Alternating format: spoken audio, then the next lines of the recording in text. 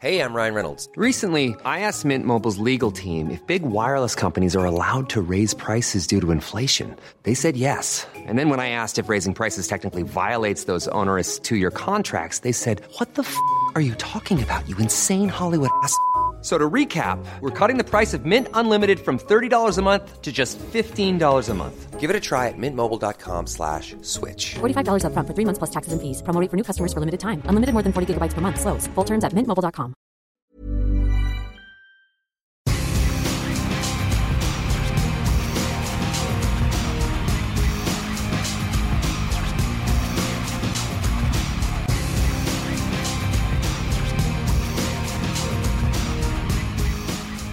Welcome to episode 524 of This Week in League. I'm Nate. And I'm Jay. And I'm Glenn. You big diesel. I almost did it, but... Did what? Said that I was a big diesel, and I was like, nah. Yeah, I haven't got enough ego for that. You know me, I'm a very humble man. That would be very, very conceited to call yourself a big diesel. It would. But I did give myself... Others may call you big diesel, but one does not call themselves. I did give myself the nickname, though. Yeah, you literally just fucking to say I'm the big diesel. All right, and we foolishly ran with it. But it's a thing now. It is. We forget the origins. I forget who suggested it now. But it's sticking. The big diesel's just, it's its own thing. There'll be legends of how it came about. Yeah. They'll tell it around campfires and on tour buses. In prison. Once you put it on the rails, that's it. There's no stopping it. The momentum of the big diesel is just fucking... It's unstoppable. It does not have brakes. Cannot stop. Both literally and metaphorically. Cannot stop. You're about to get a knock on your door and fucking Neil deGrasse Tyson will be there wanting to investigate you. I've heard you can't be stopped. Have to make some new theories about revolutionise science. The only thing that can stop me is busted calf, sore rib, or cardiac arrest. All of which. Don't forget your shoulder. Your shoulder pops in out too. We're pleased to announce the new theory of general desertivity. E equals big D's squared.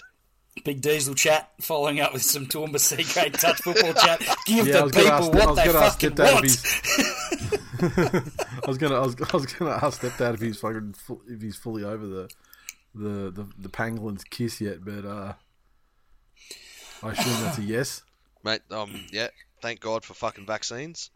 We're golden. Got through it easy. Yep. Well, I mean, it's like the COVIDs these days are. They're soft compared to the fucking olden days COVIDs that the forefathers had to go through back in 2020, March of 2020. That's it. And I went through it when you didn't get the fucking pity for it. Yeah. Don't you remember? Yeah, no one gives a fuck now. The golden era of COVID, and fucking how good was it? Like if you could be somebody's first known COVID case back when it was all over the news. But no one actually was like, oh, fuck, people would be ringing you up going, do you want me to buy groceries for you? I'll have them delivered to your house. Like some kind of diseased rock star. Yeah, yeah. That's it. Now the group chat doesn't even fucking throw a fucking heart emoji on it. No. That's how fucking, that's how much shit's changed. That's it. You barely give a thumbs up emoji on your shit. I'll tell you what, though, Em and I have both said it. If the kids had that level of sickness that they had, this is how fucking mild theirs was. If they'd have come into us and gone, oh, I'm too sick to go to school, we would have gone, pull the other one. think fucking not. Off you go. Nice try. Yeah, that's it. So, stay away from kids, fucking old cunts and asthmatics. Wow. They're out there. They're fucking live. They're hot. And you never know. You never know which one's got the bug. Fucking vid of fortune out there. If only COVID killed pedos. I was going to say, maybe that's a way to fucking reduce the priest population of the Catholic Church. That'd be fucking great. How do we get here? Started with a big diesel, and here we are killing priests. Just altar kids coughing on the priest's fucking pain. Can they get it through? Stop it! Please stop! Please stop! Can it be true? Please stop, Nathan. We know what you're going to say. Everyone knows what you're going to say. Originally, they did think of naming COVID reverse AIDS. So I think that was because that was a viable transmission technique. Well, there you go. There you go.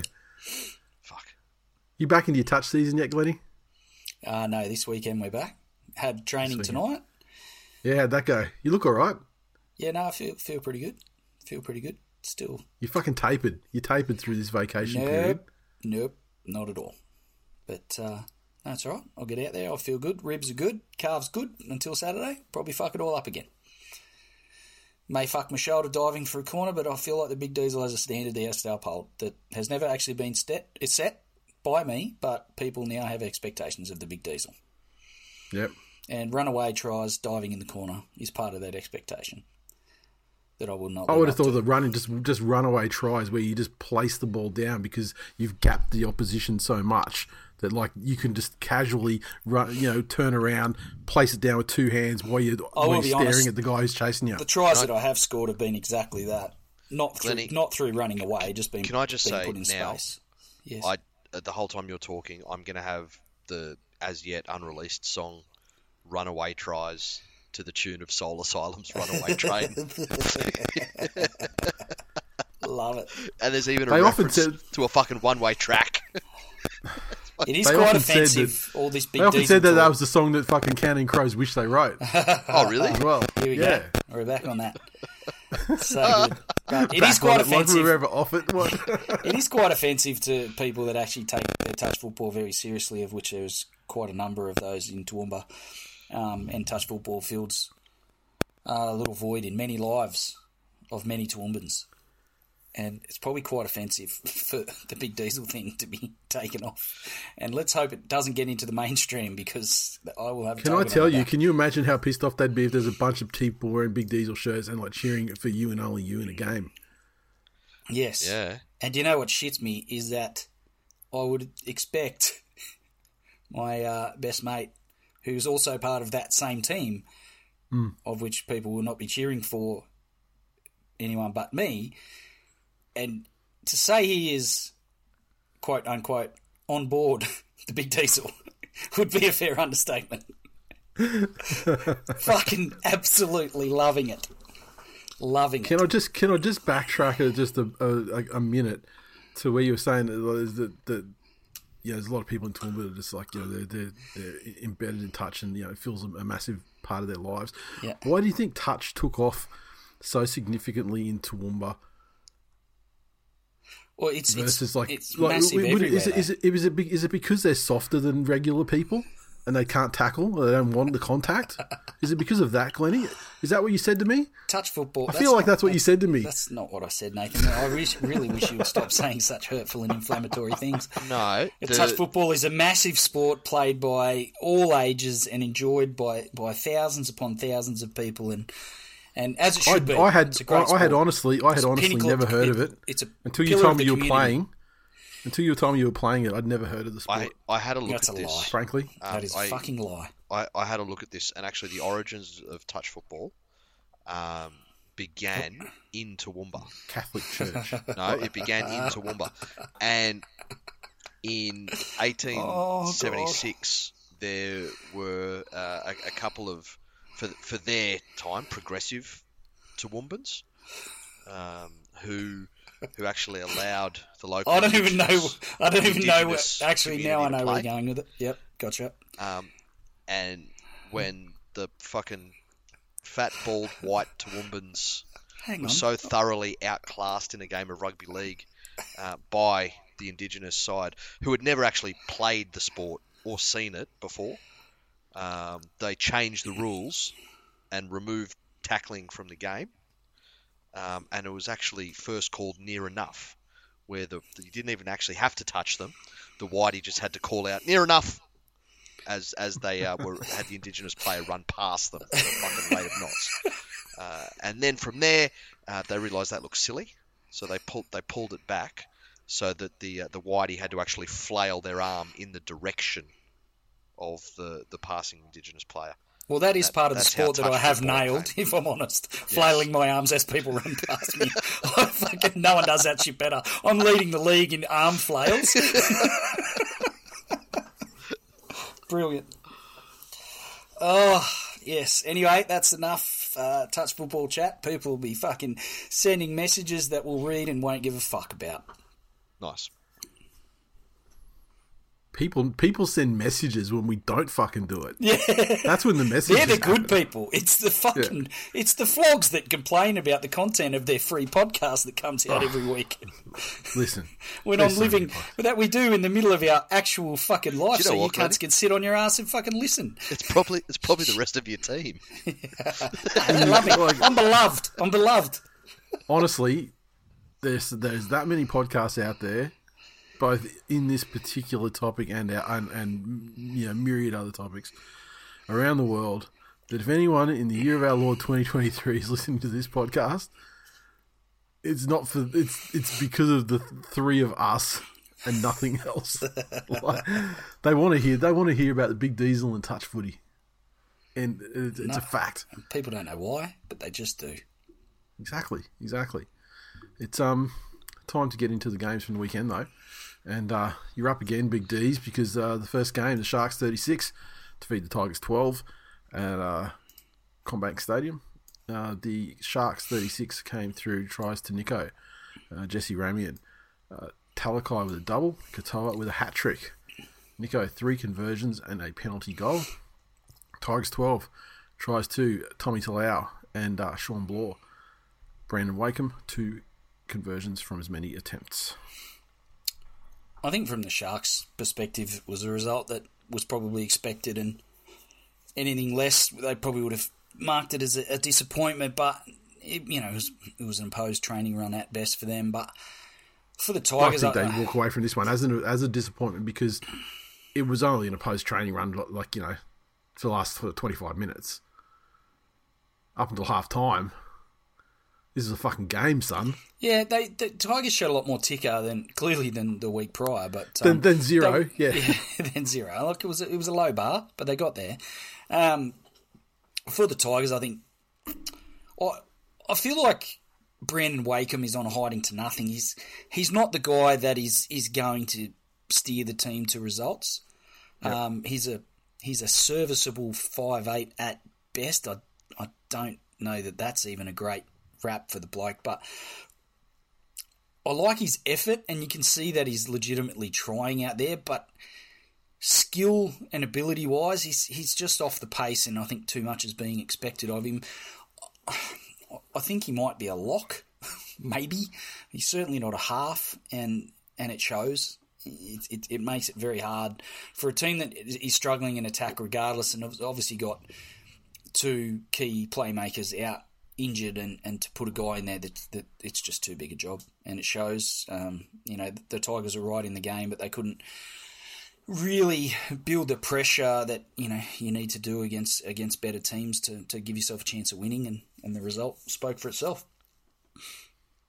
Yeah, they tried as hard as they could for as long as they could until the gap finally revealed itself. Yeah, exactly. Glenn, did you see the reports today that you guys are apparently chasing Brodie Croft? Well, he's a good Highfields kid, Brodie Croft. He's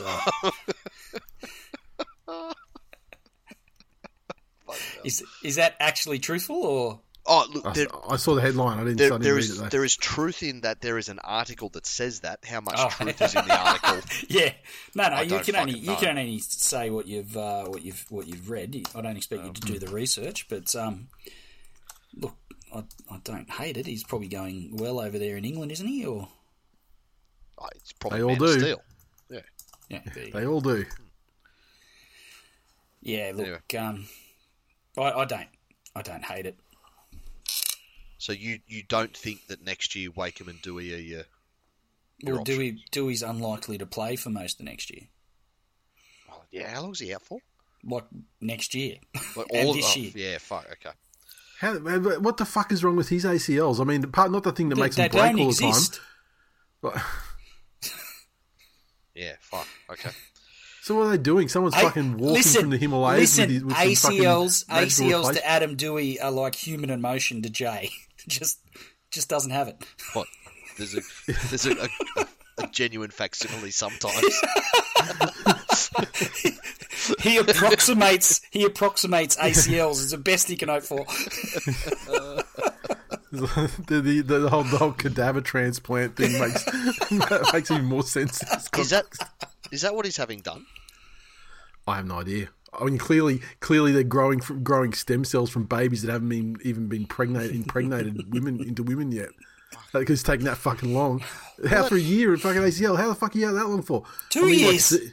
2 years. 2 years, really? Like all of this year. But what round did he injure that? Like probably 6 weeks ago, maybe. Oh, minimum, yeah. More? That's I mean, like normally someone does an ACL, they go, okay, well that's it. He's doing it for the third time. Like, it's a fucking mosaic at this point. Yeah. They're trying to fucking glue it back together. Oh, why they get some fucking gorilla grip and just cut a fucking incision and just get the thing and tube and squirt it in? Why not? Because they don't use ACLs, they use Achilles. Yeah, because they're supposed to be super fucking strong, and that's it. Oh, although, would you really want a player in the Tigers jersey where fucking Karma or Fate or whatever could look at it and go, that thing's got 4 Achilles heels? Socials. Benny said, despite the win, that was a disappointing performance. Must feel like having sex with Glennie. Oh, wow. He said it was a win, though. Yeah. To have sex with Glennie, by in his analogy. That's it. Righto, Richard. I'll take it. It was a disappointing win, but it was a win. That's still a win, though. Yeah. Yeah. Now. It's not all negative. You know, it's like saying silver linings and all. Saying the person you're with has climaxed, Glennie, but they had to, choke themselves or imagine George Clooney or something. Like Not they had to look do at me. all the work. Not look at me to get there. Richard.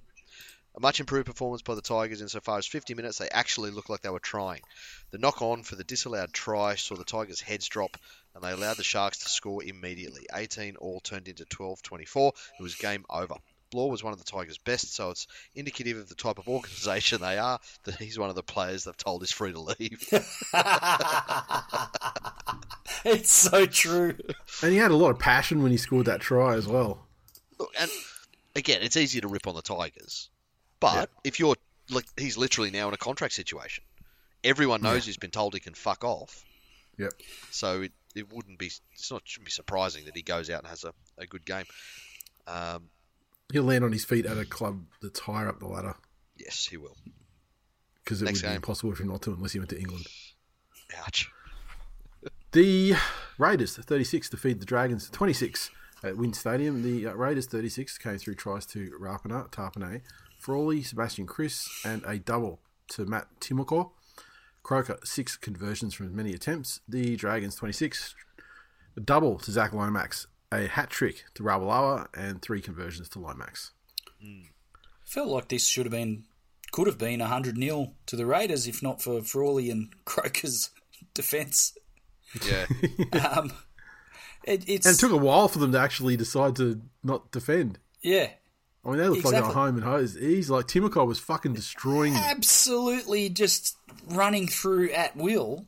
Yeah. And then all of a sudden, the Dragons are like, oh, there's an opportunity here. These cunts can't tackle or fucking defend anything. We'll just start running at them. And it worked. And then if it works once, try it again. And it worked again. And then it continued to work. And all of a sudden, the Dragons are right in the game. So, I don't know.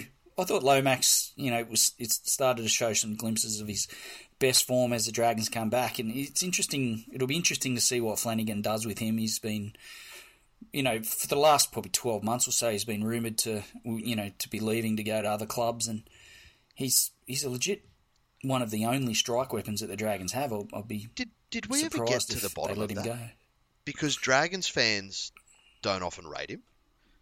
And he was told by the club that he is free to look at other options. I wonder if that's been since rescinded. I'm not sure if it's been rescinded. I was chatting to a Dragons fan on the weekend who was under the impression that he's on something like $800K a year. He's on more. He's on a bit, yeah. And they've essentially said to him, yeah, you can go and look at other fucking clubs. and it changed the way that statement would sound to me. So if you're on 800k and they've said, yep, cool, you are free to go and talk to other clubs. However, we're not paying any of your freight. So go and see if anyone else will pay you 800k and then fucking come back to us. Because that's the thing, because if they want to get rid of him, I mean, they are going to have to fucking pay that freight, you know, unless you can get it, you know. And I don't think you'll get an equal offer. No, 100%. So, which to me turns that around from he wants out and he's been told he's free to negotiate to. Yeah. They've said you're not working. I also think that he would have wanted out if Hook had been still there. Yeah. Because clearly Hook, you know, dropped him and shifted his side. And like he was just the scapegoat for a lot of weird shit. Yeah. He's also, at this stage of his Dragons career, he's also a better player than, you know, Ben Hornby, Matt Cooper, Mark Gasnier, Langlands. At their peak. At their absolute prime. Yeah. I don't understand why the Dragons fans would turn on a player of such talent. I can tell you why, actually. I've just figured it out. Because they're all cunts. To a man. Where do we sit on the Raiders at the moment? Fake team, same as last week. Yeah. They're worst team still in the 8. I feel like they have the pieces. I just don't know that mentally they can really hang with the better teams. They, you know, we call them the faders for a reason, but they legitimately drop out of games for large periods of time. You just can't do that against the better teams. Yeah, and I mean they did a good job. To their credit in this game, they did hit back with that try to kind of seal the deal and stretch it back out. Because I mean the Dragons got to within like 6.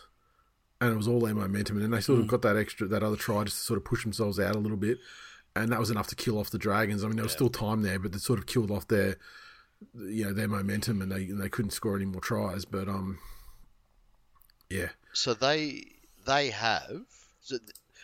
now sitting equal points with the Sharks, the Storm, and the Raiders.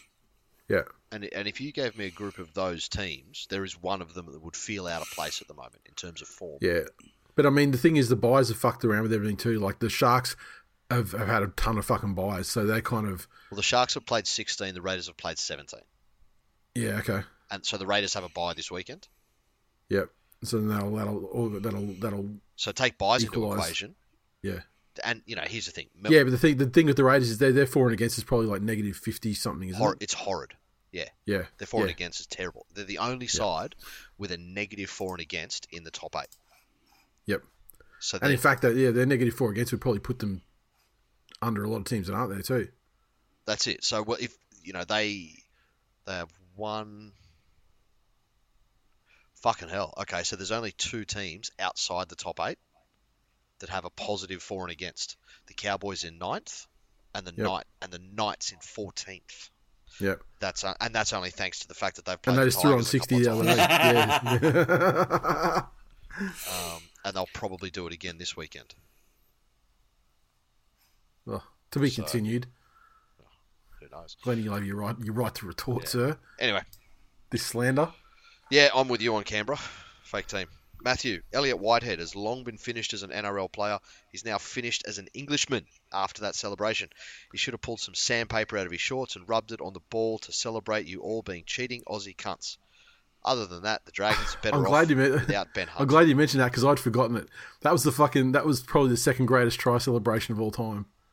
That one, that was fucking legit. There was the details.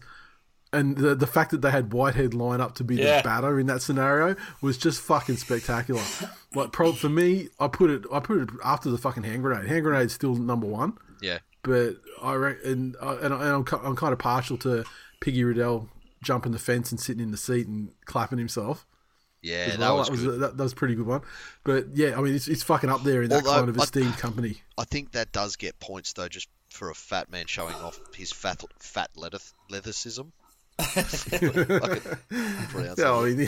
These fences are only they're only a metre high. You just get over them easy enough. I know, but it was a single bound. Yeah. That try celebration was easily the best thing the Canberra Raiders have ever done as a club. Yeah, agree. Lovely. Agree. Cody, pretty happy with the bounce back and the way the boys played when we started losing blokes. Now we just need to try and do it for 80 minutes. A lot of blokes played their best in a long time, especially Lomax and Amoni. I have a soft spot for Laurie as captain, and would Laurie's got a few soft spots too. Continue. Right, moving on to the Warriors 46 defeated the Eels 10 at Combank Stadium Saturday afternoon. The Warriors tries to Dylan Walker in game 200, DWZ, a double to Mitch Barnett, a double to Marcelo Montoya, and a double to Luke Metcalf. Johnson, 7 of 8 conversions. The Eels 10 tries to Simonson and Lane, and 1 conversion to Sean Russell. I think the Warriors took care of business against a Origin-affected opposition who were also without Uncle Touchy. It was an important win for the Warriors, and they really, once they sort of got the upper hand against the Eels, they really kept coming and didn't take their foot off the pedal and put a hell of a score on them. Because it took them a while. It took a while to warm in. This game was a very close game for quite a long period through that first half. Yeah. But then when they sort of got a couple back-to-back, and I think they took it out to probably 16-10 or something, then they just fucking floored it and started putting a score on them. And to the point there at the end of the game, it was disappointing they didn't get the 50 burger on It was. Because he was there for him. I mean, they had time. They had a good sort of 6 minutes or something at the end there where they could have got it. And Para were shot. Yeah. They were absolutely fucking gone. Yep. But it was great. Luke Metcalf's best game ever, by far. Absolutely. Mm-hmm. I mean, he spent time, at Sharkies and Manly in the lower grades, and he was never that great at defence, and he just never was that guy. But fuck, man, when you got Sean Johnson playing almost at career peak, or at least with his new style that's representing his career peak, is he was amazing. Yeah, just his footwork and I don't know that Para's defensive spacing was all over the place at times as they were sort of reeling with the Warriors coming at them so hard, and he just picked his moments and his footwork and acceleration to get once he's beaten a guy, his acceleration then to capitalise on that was really impressive, and I would imagine he's going to play a lot more first grade. I'd be keen to see him in situations that aren't so favourable. And he did. He had an absolutely outstanding game. But there were a couple of decisions he made where he was just a little bit lucky that it was one of those games where his entire team was up for it and passes stuck and that Parramatta were falling off tackles. Like I think it was the second try he scored where they just made a massive fucking break. And he realistically could have sent the ball right to have any one or two players stroll over untouched, but he chose to dummy and go himself and made it and got there, and it was a good try, but could have quite easily bombed it, which at that stage of the game wouldn't have made any difference to the actual result. But in tighter situations, that sort of stuff can be the difference between a momentum shift and not.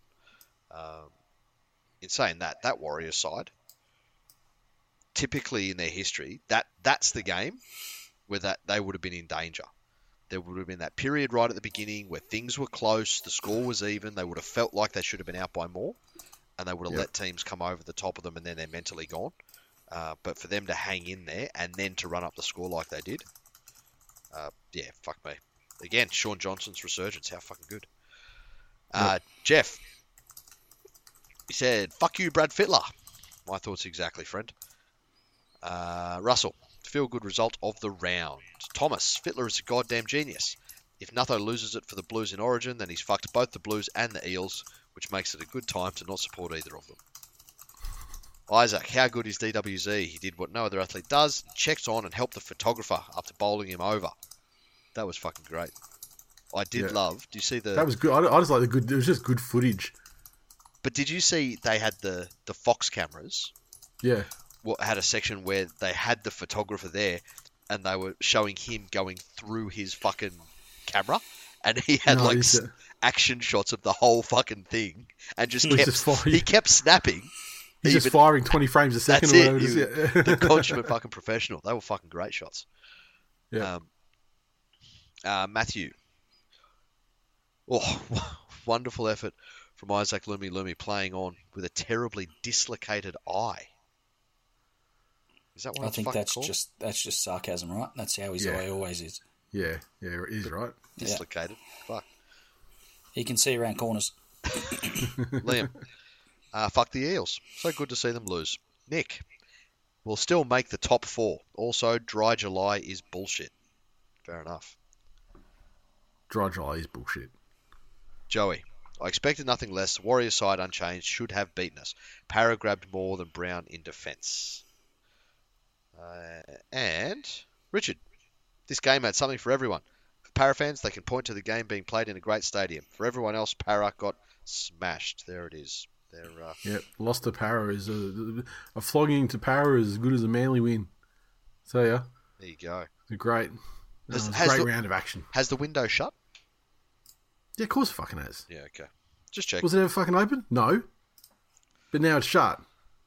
Oh, there was a breeze. You know, someone said to go and check if someone left the window open. It was an old fucking window, and it's like stuck together, and they got it up a couple of inches, and then it fell back down, smashed it on their fingers, broke their knuckles, Nice. and now it's shut. They're not even going to try again. That's it. Fantastic. And of course, the hand with the knuckles that pushed the window open is Parramatta fans. And because they had their hands in the window and couldn't pull it out in time before it smashed down and smashed their fingers, is to tell me that they actually deserved it as well. There you go. Oof. Wow. The Doggies, 36, defeated the Rabbitohs, 32 at Accor Stadium. The Doggies, 36, tries to Reid Marnie, Jacob Carraz, Ethan Kyle, and hat-trick to Blake Wilson. Matt Burton, 5 conversions from 6 attempts and a penalty goal. The Rabbits, their 32 came through tries to Thomas Burgess, Tallis Duncan, a double to Tyrone Munro, a double to Blake Taffy, 2 conversions to Blake, and 2 to Dean Hawkins. It's quite an entertaining game. Tell ya. Yeah. How good's Matt Burton? Almost a representative level player. I tell you, isn't it funny that Matt Burton, I think in his time at the Dogs, he ran for far, kicked for far less meters, ran for far more meters, had about 20% less possessions in the game than he'd ever had for the Dogs. You put a fucking actual real 7 there to handle the 7 stuff. Yeah. And he gets back to running Yep. and doing what he's actually good at. Yep. And, well, you look at the fucking results. Holy fucking shit. Yep. Impressive bounce back for sure for the Bulldogs. Impressive debut for fucking Sexton. It had everything to do with it, and nothing else had anything to do with it. It was 100% his injection to that side. Probably saved them from getting a spoon, in my opinion. Yep. You're not wrong. This game, with the buys taken into account, with for and against, and they've got a couple of games break on Tigers now, and So Dragons. the Dragons will get the spoon. Yeah, I get you. Yeah. Dragons versus Tigers, 2-way battle for the spoon at this point. Yeah. It And just for and makes you against is wonder obviously what went on at the Titans there, because they fucked up. That's what it is. They fucked up for the longest time though. So Fogarty's there toiling away at the Titans. He fucks off to Canberra. Yep. Sexton is the next big thing. He's the guy, the half. He plays like the last sort of 10 games or whatever in the season preceding. Yeah, he fucks off, goes straight in with a couple of weeks worth of training sessions and fucking kills it. Yeah, look, you can't get one game that a kid has had, and again, it's like fucking old mate Blore. Oh, he's fucking had an absolute cracker. Well, of course he has. He's playing for a fucking contract. Do you know what this means though? It's Sexton's first game after a fucking exodus. Tanner Boyd to the Tigers. what it means is that maybe do fuck Holbrook all. should have got maybe it means that Holbrook should have got fucking sacked because he chose Tanner Boyd over Sexy. Yeah. And history has proven him to be incorrect. And now they don't even have him parked in fucking. But the reason he got our arseholed is because Des didn't want him. Des didn't have him in his plans. Yep. So him too. They all fucked up. And the other thing is, and the other thing too, we could mention in the news, but the other thing that relates directly to this Sexton situation is that for the Bulldogs to be able to accommodate Sexton in their top 30, so he could make the change, Josh Reynolds came to the team-friendly decision to retire. Yep. To open the spot for Sexton to come in for the benefit of the club. Which I've got to say is I fucking hate the Dogs, but fucking that's a pretty fucking top-notch move. Josh Reynolds is a stand-up guy. And he is. He's a stand-up guy. He's fucking got some questionable tactics on the field at times, but as a human being, I rate the guy. Well, I guess dumb as shit. Can't read an ultrasound to save his fucking life either. Yeah, yeah, you're right. He's not a doctor. He's not the best gynecologist. Someone showed him the ultrasound and said, "This is your new Bulldogs playing contract." So he didn't actually have one anyway. So he signed it. That was all pretend. Thanks for autographing my ultrasound. Appreciate it.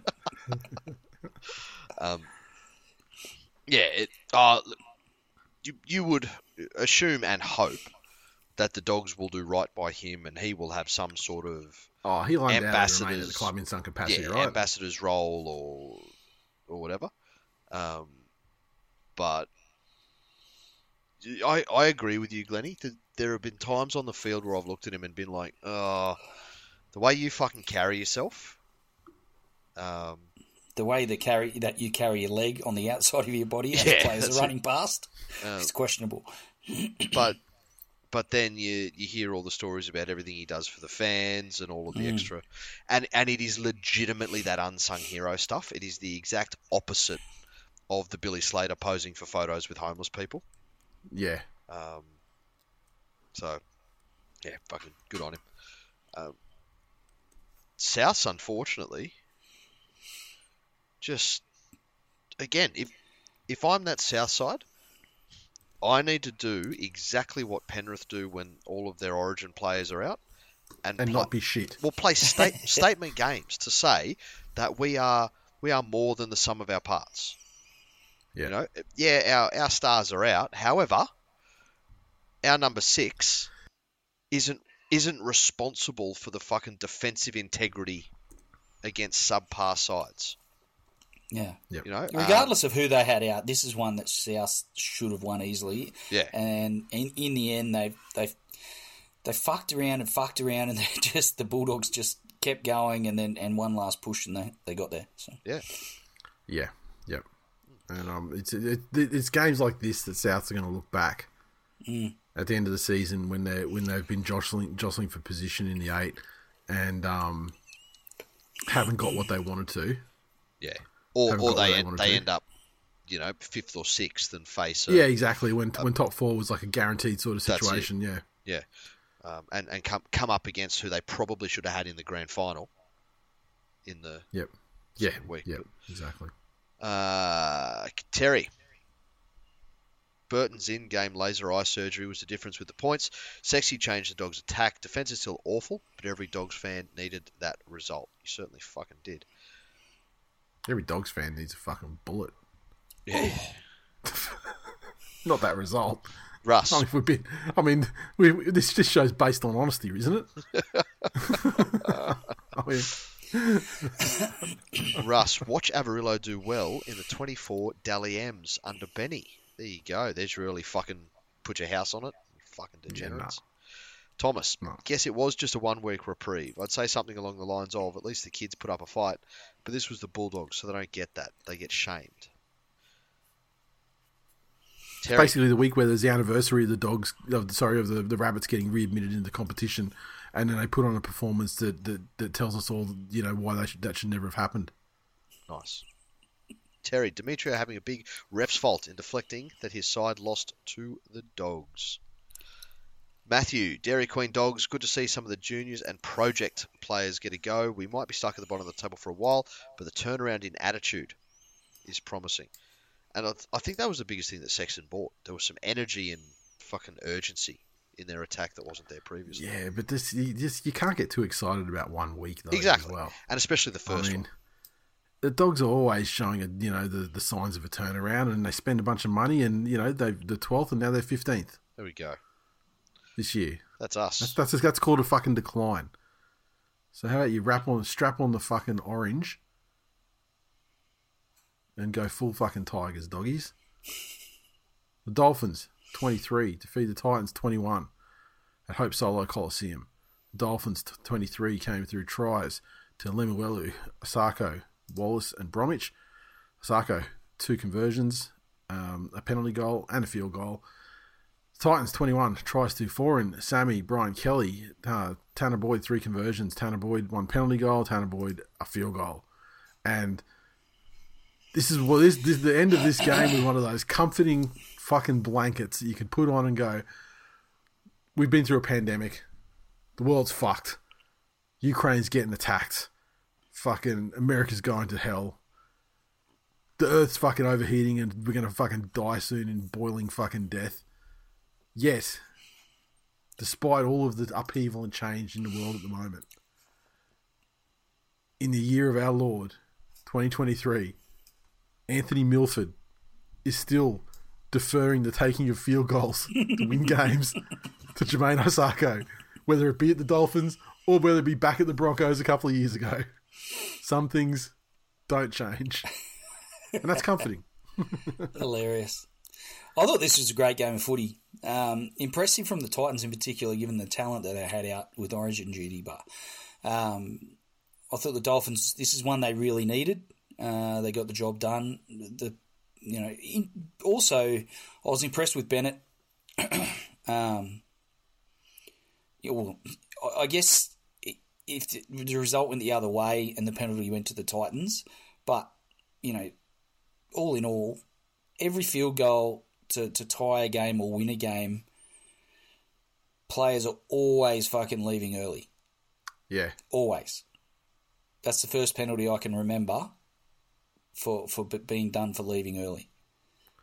Yeah, the difference in this one was that the player, it was fucking Aaron Clark, I think, wasn't it? He was directly next to the referee. Yeah. And the referee called him off. Yeah, the second he took off early, he actually called him off. So Aaron Clark could have been offside and could have played a mildly irritating role in the play and probably still got away with it. Yeah. But the fact is he was called off and then went full charge and caused the field goal attempt to miss. Mm. So that was the difference. He could have bailed out at that time. And ballsy decision from the ref though, and massive, good call. But it's the right call and it's a good call. And I hope they continue to do that in the future because, you're right, field goals are especially ones that are taken from that close to the try line as well, where the defense, where the attack can't really back it up that much, or that give themselves that much space. Like Osako was only probably on the 20-meter line, if that. Yeah. Mm. And so the sad thing here is that we were talking about referees and who's the best referee in the game a couple of weeks ago, I think. And I think Atkins is still the best ref in the game by a mile. But at situations like this that work against him, because he called out a player, the player didn't fucking stop and gave him zero choice. Yep. Zero fucking choice. The penalty. And that won't continue elsewhere. And Glennie, I hate to burst your fucking bubble, but refs will do that fucking bullshit bitch thing they do where they put their whistle in their pocket. No matter what happens, you can leave early, you can hold players down for an unreasonable amount of time, you can give away 97 6-agains right after each other, and they will never blow a fucking penalty. At that context of the game. Yeah, it is absolutely fucking ridiculous. Yeah. So it was enjoyable to see it happen once. Look, it doesn't, and let's spend a fucking minute to actually... yes, Titans fans, it does fucking suck that it was against your team. Yeah, but also at the same time, kind of fuck them because I've seen them win games from that same stuff. I know, but it's like whinging about getting busted speeding.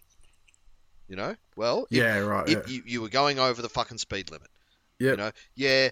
But there've been fucking heaps of times where people have gone 115 in a 100 zone and not got booked. Yep, cool. So in comparison, that does suck, but you were still going over the speed limit. Yeah, they're the lucky ones. You weren't lucky like those ones. Yeah. But you still did the thing. That's it. Bitch about still being did unfair. The thing. Exactly.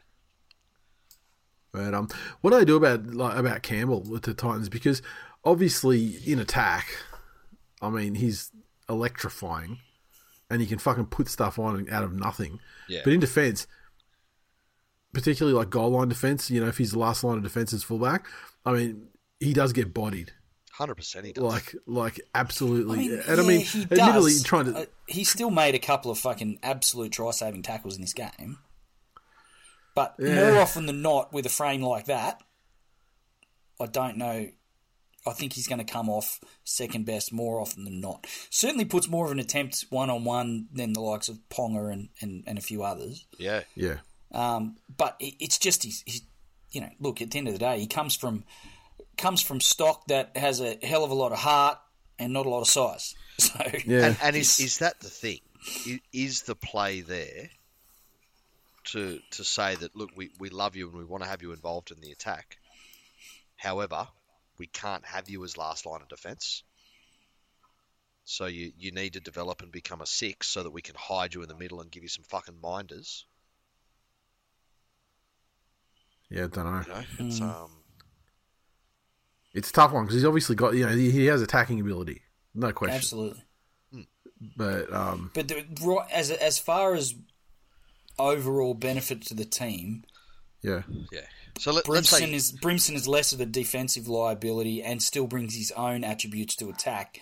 So Yeah. he's your guy at fullback. So you have to say just sort of equal or ballpark the same sort of offering. Yeah. Well, so, let's say you had a goal kicker who was 85% from the right side of the field and 30% from the left side of the field. Are they your first choice kicker? Or if a better one comes along, do you go, oh, fuck yeah, okay. They'll hit it from anywhere on the right side. However, there is one part of their game that is lacking. Yeah. Anything else you want to say on that one? No. Nah. Tim. The Dolphins versus the team that we always beat.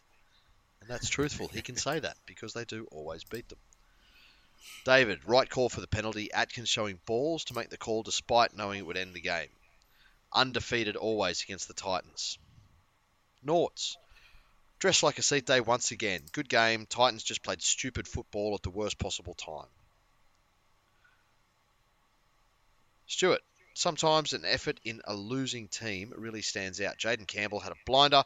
Frankly, the biggest part of him is his balls. Bromwich absolutely snotted him with his head to the sternum on the try line, and even as he's headed to the ground to land on his ass, you can see him trying to get his hand around the ball. Yeah, he does have some fucking ticker. Liam, the Dolphins' march into the 8 begins. Fins up. Scott, as I said last week, my team are dead set stupid at time. But this fucking league also hates rugby league teams on the Gold Coast. I'm not sure the conspiracy is that deep. They bring it on themselves. I mean, when they, you would think that they could be Better supported. Yeah, and look, just back to what Nort said. I actually thought when I was watching the game, I mean, you could see there was quite a lot of people in on the ends of the field, and that's usually the indicator about crowds there at the Titans. Because when there's nobody, no tickets sold or nobody there, they just shut the ends off and just force people on, either on the on the member side or the main general side, and they don't usually have any. But I mean, I remember, unless I'm recalling it incorrectly, I thought there was enough people. There's quite a few people down the end, so that usually to me is an indication that there's at least 9,000 there instead of the usual 4. But okay, so we didn't really talk about the Origin last week, did we? It's coming up again tomorrow. I mean, of course, no one fucking cares, but it's a rugby league podcast. We've got to see it through. And Galaxy Brain, we was having some chats to fucking Glennie before we went on air tonight, filling him in with the latest Freddie Fittler news. Do you want to recap us on some of the classic Freddie Fittlerisms that we've seen in the last 24 hours there, stepdad? Well, the entire Fittler fucking Origin career or coaching career does seem to boil down to him overthinking abso-fucking-lutely everything. And while possessed with under-intelligence. Yeah, exactly. Yeah. And also in possession of a side that for the first time in a fucking legitimately in a generation, he should have been able to just say, I have the best players in the competition. I'm going to go out here and just get the fucking job done. And cast your mind back to, I think it was his first campaign, when all of a sudden Daniel Tupou got recalled to the Origin arena after fucking who knows how long, doing fuck all, being absolutely fucking terrible at club level. But was it Xavier Coates that Queensland had on the wing? Mm. And it was because, fuck, he's tall and he scores a lot of tries from kicks. And I don't know whether it was fucking, trying to go back. Israel Folau used to do that, and we had no one that could fucking combat it. But all of a sudden, he starts to do things to combat Queensland again. Yeah. And it just seems to be this instantly fucking stupidly reactionary methods that he uses. It was the old throwback to fucking Bo Scott can tackle, so we'll put him in the centres to fucking Just combat GI. Greg Inglis. It's absolutely fucking stupid. So the first one was he was asked if he has a plan for Clint Gutherson. Right? So, no, but in every other game we've lost an outside back, and he can cover any position from 1 to 6. But no, there's no plan. I don't have a plan for him.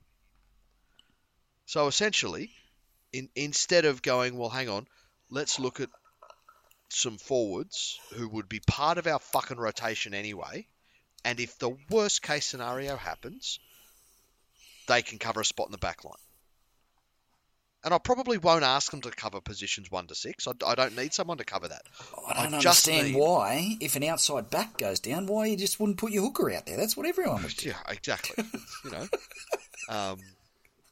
But fuck. The second one was that when he's rung the young fucking Tigers player, who was his club's only hope of any sort of positivity for the next foreseeable 50 seasons, and told him that he is not playing State of Origin tomorrow because I want to rest you.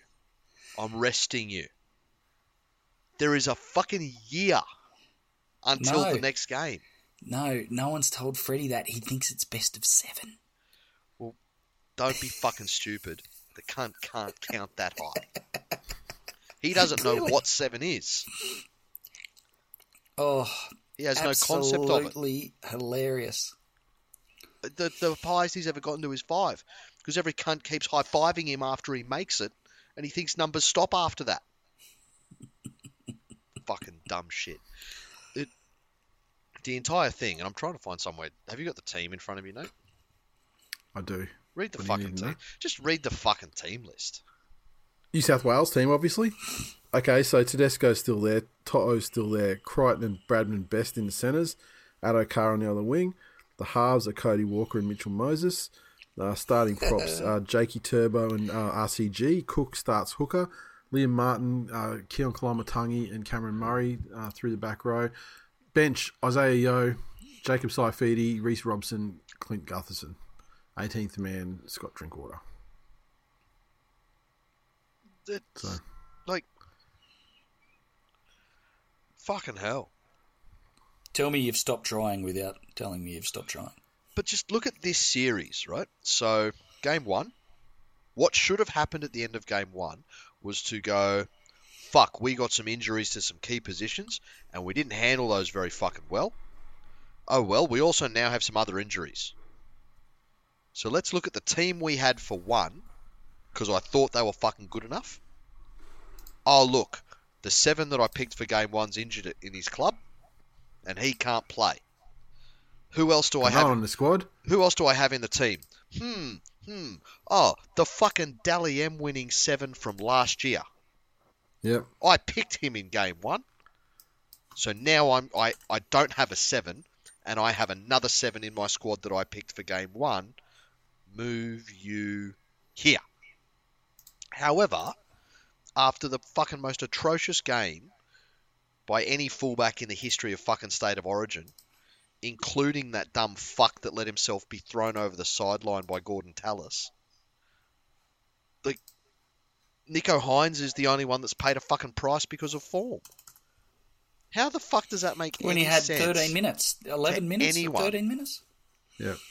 Like, I guess Hudson Young has paid eventually as well. But he got to play 2 games of being shit. exactly. Though. What did Nico get? Fuck all. Fucking 6 minutes or something. Yeah. You know, and as an outside back. And subsequently, as we have heard, has exactly the sort of temperament that you need for State of Origin. Took all the responsibility on himself. Took full and complete responsibility for shit that was not his fucking problem. And has got on with having excellent games at club level. Yep. You know, however, Bradman Best is the fucking solution. Bradman Best is the way forward.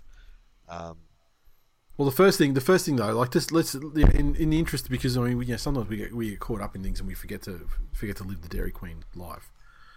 In the interest of lighting candles. Fuck Dairy Queen. Brad Fittler raped her. Oh. Wendy fucked her too. Exactly. No, but Bradman Best.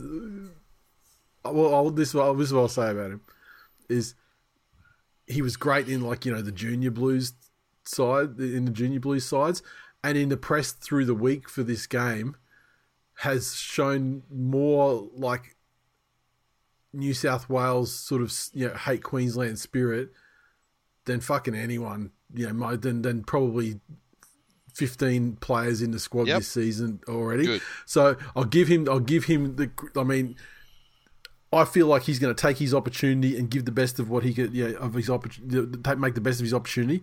Do I think he's up to it or is deserving at this particular time? No, I don't.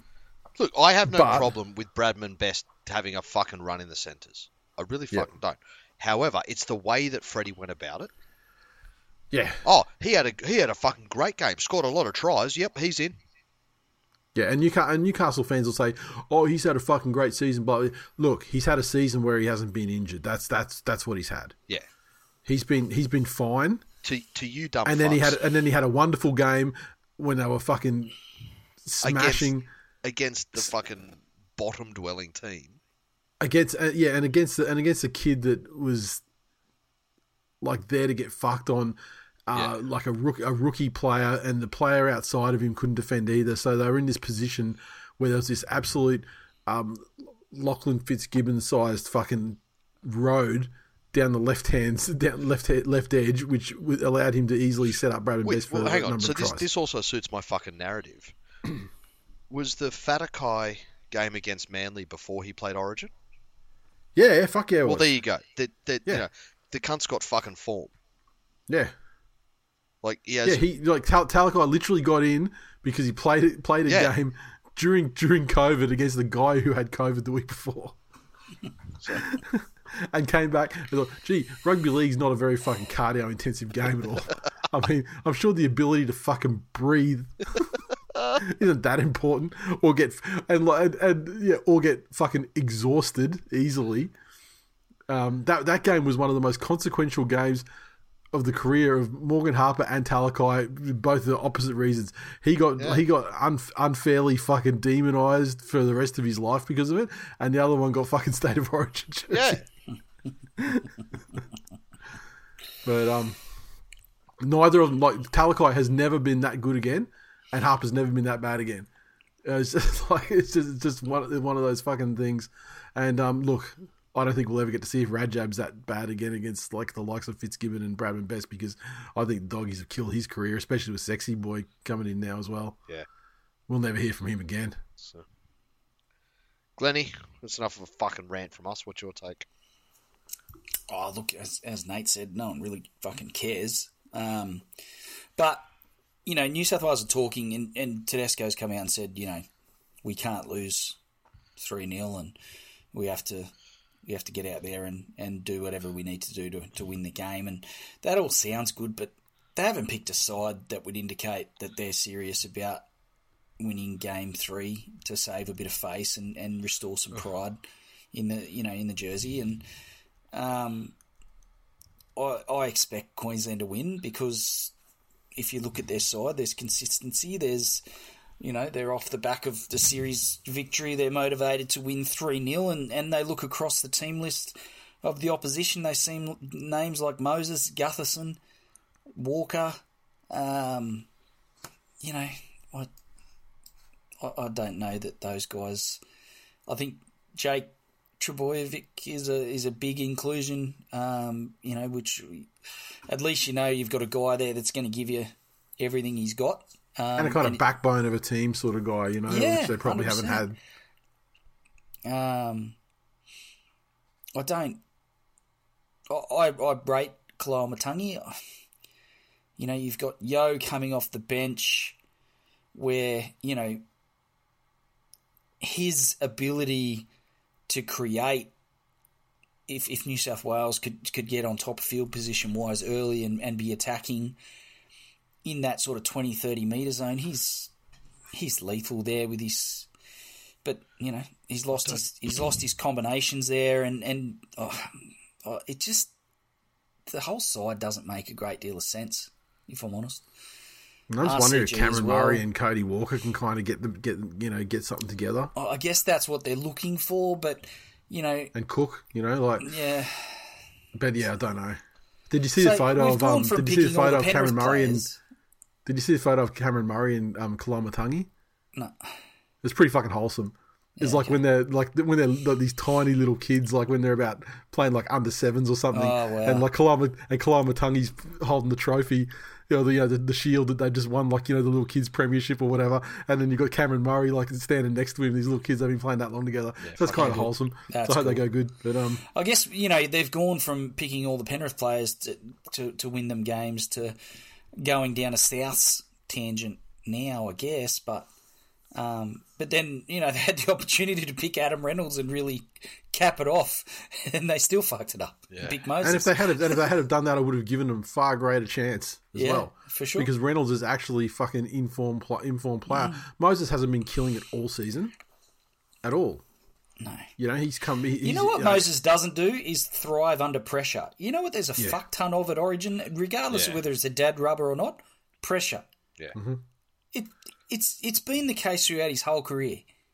Absolute flake when the pressure's on. When the pressure's at its highest, he's nowhere to be seen. Whether it be state of origin pressure or just the pressure of his club coach, Ivan Cleary, expecting him at training. Yeah. He just can't handle that pressure. But I think the story of the Fittler era is going to be that he is dumb. But he never has a plan for a series. Not at all. He picks a bunch of players, and if that combination of players doesn't work, then it's fucking scrap a chunk of it, and throw it like. Just look at like Teddy's the captain. He's always going to be a constant in the side until he's not. But look at the rotation through 3 games. But we've had a different starting hooker in each game. Yeah. We've had two 7s across 3 games, and we've had 2 6s across 3 games. But what the fuck does that mean? Does Teddy have to relinquish the captaincy, then play a season being shit, then move out of the side? I think that's. I think it's a legacy thing with Teddy. There's a hell of a lot of. They're trying to help him save face. And I think they didn't want. He might pull the pin on his Origin career through next season or something. He will. Yeah. Fucking and leave put the decision out of their hands and sort of save a bit of face. But obviously, the injury to Tom, the fact that Latrell's been out, there have been mitigating factors that haven't helped his cause. But with the squad that he has had and the players, and there's been available selections that he could have made. The selections, there are selections he could have made.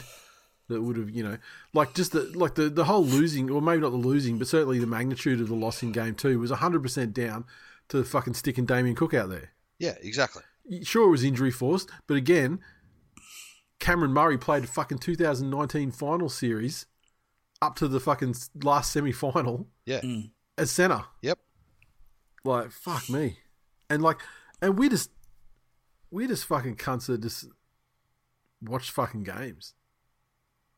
We don't live the fucking sport. We're not paid handsomely to fucking. But let's not understate what we bring to the game of rugby league. We fuck all, host, but more than Freddie. We host the longest running podcast in rugby league history. But is that the issue then? We know shit. That Freddie doesn't have the right people around him to make those decisions and sell them to him because Maybe, because Brandy gets pretty defensive about this sort of stuff, doesn't he? yeah, Brandy fucking does. But what I'm Brandy's a little close to Fittler, if I'm honest. 100% Yeah. yes. 100%. Well, they won a fucking premiership together. Yeah, I know. I just don't know if he's the guy that's going to have the hard conversations with Brad Not at Fittler. all. Not at all. Not at all. And I think Brandy suffers from this as well. One area that I feel that the game has passed by a lot of the old heads is that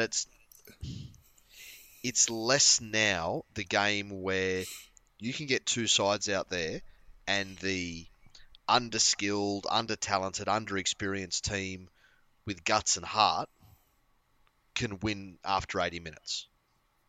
That was true in some instances a decade ago, but these days it's just not. You can't put Damien Cook in the centres and just assume, well, he's a footy player and he's got a Blues jersey on, so the fucking passion he feels and the hatred for Queensland will fuel him to run when his legs are tired and to make tackles even though his lungs are fucking burning. Will arm him with the absolute split-second defensive decisions that come naturally to someone that's played a lot of centre. Exactly, and that's what it is. Because honestly, go back and watch a bunch of State of Origin games, and this came up on the show, I reckon, a couple of years ago, when, like, you know how pre-Origin they start replaying a bunch of the old classics? You go and watch some old State of Origin games, and they were fucking woeful games of footy. They were horrid. There were fucking drops. The combinations were shitty. It looked exactly like it was. A bunch of guys. Yeah, but the intensity, mate. Exactly. The intensity, mate. Exactly. But that's what I'm saying. Freddie played Origin in that time. So did Brandy. So they just feel like, well, as soon as you put that Blues jersey on, you can guts your way to an effort. Well, yeah, cool. You have to have more passion, and you have to dive for the loose balls, and you have to, catch the passes that. No one was saying that Damien Cook lacked heart and guts when he was being horribly beaten time and time again by experienced centres. No one was saying he didn't have the guts to make the tackle. He just wasn't in the right position and have the necessary training and planning and experience and build a callus for the, as I say, the split-second defensive decisions that are unique to that position on the field that aren't the same as any other position on the field. Yep. Well, the fact he has to make decisions. I mean, when he's hooker and playing in the middle, he's just got a fucking big cunt running at him. Yeah. There's no real decision to make. Guy runs at you, fucking is bigger than you, tackle him. Yeah. Get up, do it again. Do I turn my head left or right? Yeah. Fucking hell. No. Fittler needs to fucking go. And I'll tell you, the other thing I'll fucking kibosh right now is all of this bullshit talk about fucking Sam Burgess being the saviour of the Blues, which is the other thing that's gaining fucking traction. Why don't you bring all the Goonies back? Zero coaching experience, fucking... Zero Origin experience. Degenerate, and he's not fucking Australian. Zero not being a fucking druggy... But he's one of the boys, bro. He's one of the boys, mate. Maybe you need to stop selecting coaches from the boys. You need to just get, like we've said 1,000 times through this series. There's only two things you need to do as the coach of the Origin side. You need to fucking get the selection table right, and you have to get the tactical little things through a game, like the interchange right. Yep. What a surprise! A coach needs to coach. Fuck me. Yeah. No, that's the thing. You don't. But strategy and planning is a big part of coaching at that level. But I'm talking all literally running the interchange on the fucking night. Yeah. As far as any extra strategy on top of that, you've won at the selection table because you picked the best players in the best positions. Yeah. Like, what was that thing last year? And to stay out of their fucking way and let them win. And then you get someone in there like a Laurie Nichols type, whatever, that revs them up that gets them fucking breathing fire for the night. It's fucking difficult to get Laurie Nichols in there these days. But well, I mean, I said a Laurie Nichols type. Like, I'm talking about a fucking brain dead cheerleader that just fucking revs. Yeah. With no thought process. Before you said that, I was going to suggest that maybe a chat with the Big Diesel might get the Blues over the line. Perfect. Except the Big Diesel's a Queensland, a state trader Queenslander. Sam Burgess. I've never been more offended in anything you've said to me than I am right now. I've never had cocaine in my fucking life. How dare you? Is it possible that your mum has shagged Toowoomba's Russell Crowe?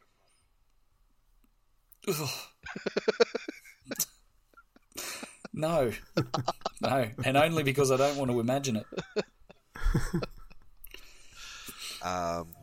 Fuck Brad Fittler as a staff record label and as a motherfucking crew.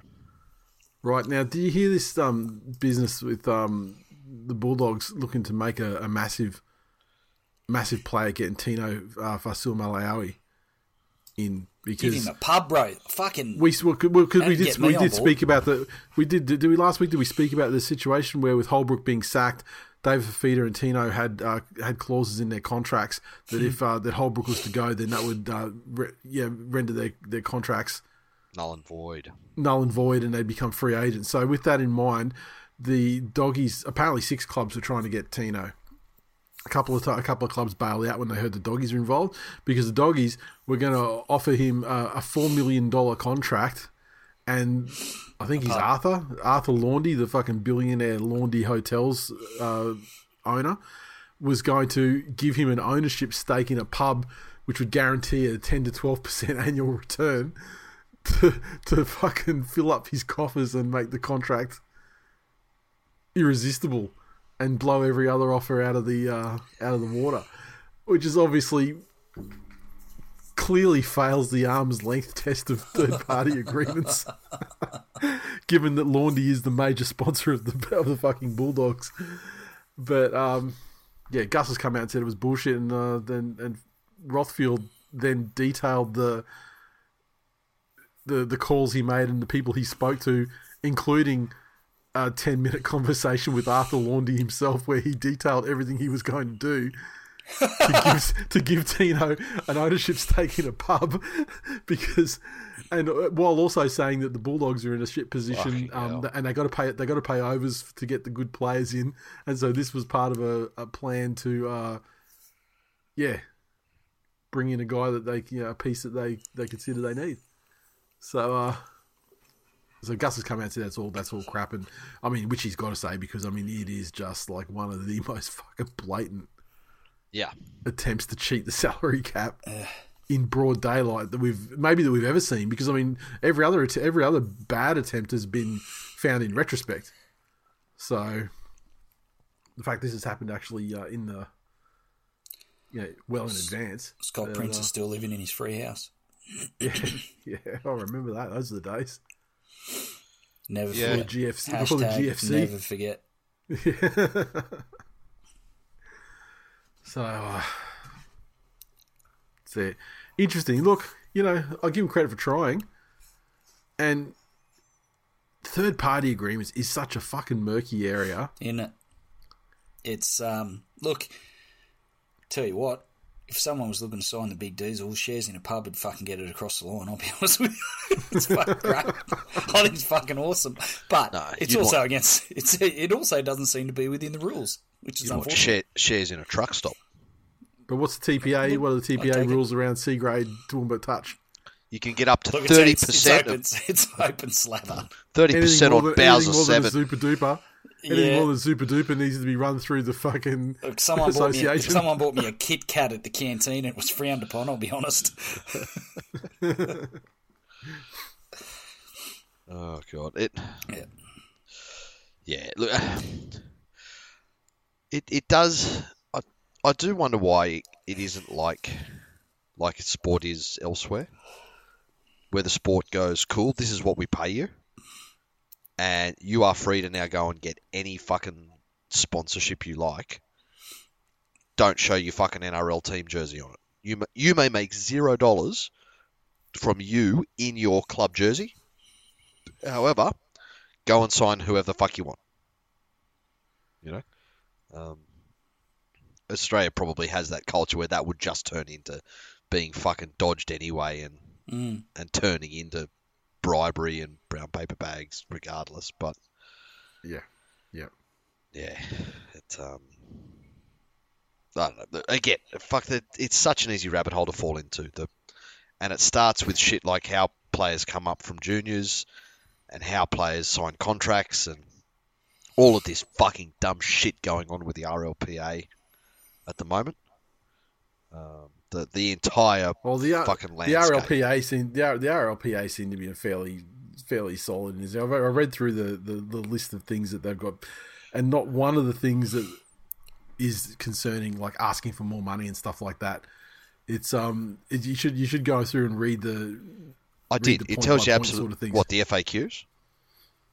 Did they release today? I saw Christian Welch I saw something on Twitter that he put out, and I went and read that, and it says, okay, so this is what was agreed formally, and this is what the NRL's trying to change, and this is why we don't want to change it or whatever, and here's the reason behind it, and it explains it all very well about what the sticking points are. And I'll tell you what something that no one has said this week is, gee, I missed all the fucking interviews with the players as they were coming off the field at half time and fucking and after the game this week. Literally nothing.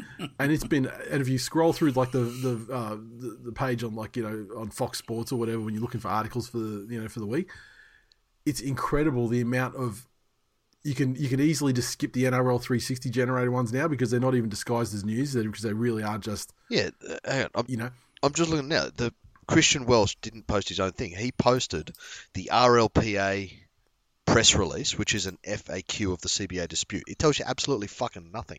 It tells you every fucking sticking point and then why it's a sticking point.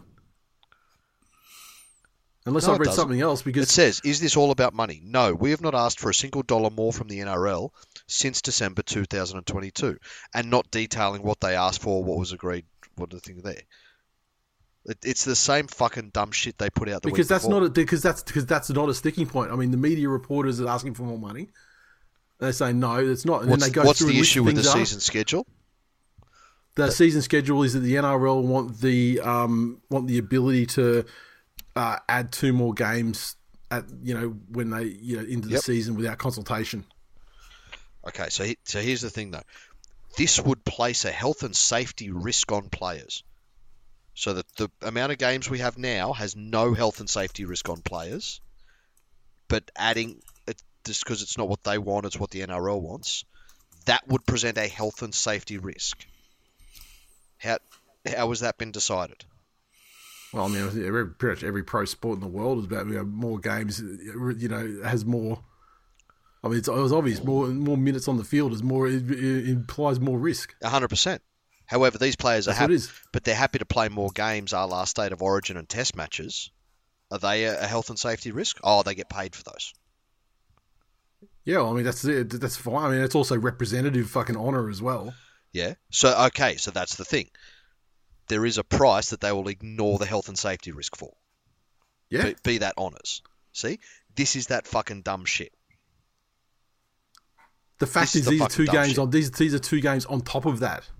And I think it's more the ability of the NRL to add games to the schedule without further consultation rather than adding of the games themselves. Yep. Then there's the one that if the game loses a certain amount of money, the players lose money that they're not fucking happy with. Shock fucking horror. That's you got to read that. That's not what that was about either. If the game loses more than $10 million in a single year, the NRL want players to share in that loss. Yeah, but then also there's a flip side to that as well. You got to keep reading. You got to read the whole thing, and then I read it today because you have a mindset. No, I read it today. An anti-union mindset just in life, and you try and I feel like you're coming at this. No, I haven't. I have an anti-transparency mindset because I know exactly how this sort of fucking spin works. And the issue I have is that these fucking players are being led down a path by a representative body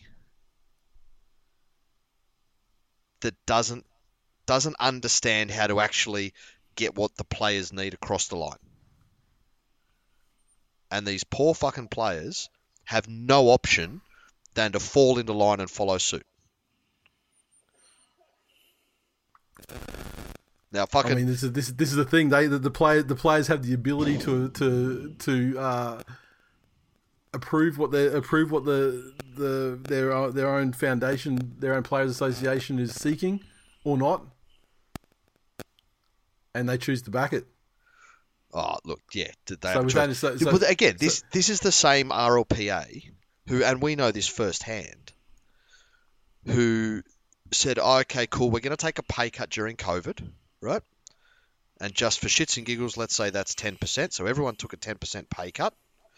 Then the NRL will reimburse you that 10% at a later date. So that 10% you're not getting now, they will give to you at a later date. We're essentially just deferring that payment during COVID. Yay, let's let the game go on. Then, when they got that deferred payment, the RLPA took legal action and said, oh, no, that's not their usual wages. So agents and player managers, who, mind you, I also think are shit cunts for the most part. So I'm not in the camp of the fucking Isaac Moses crew here. But, oh, well, All that's agents are cunts. that's not their usual fucking salary. So don't give your agent their 10%. That's the sort of fucking organisation we're talking about here. Like, Yeah, just I- let's not pretend that there are any fucking good sides in this. Oh, there's no good size in it, but I mean, you got to actually represent the actual statements correctly.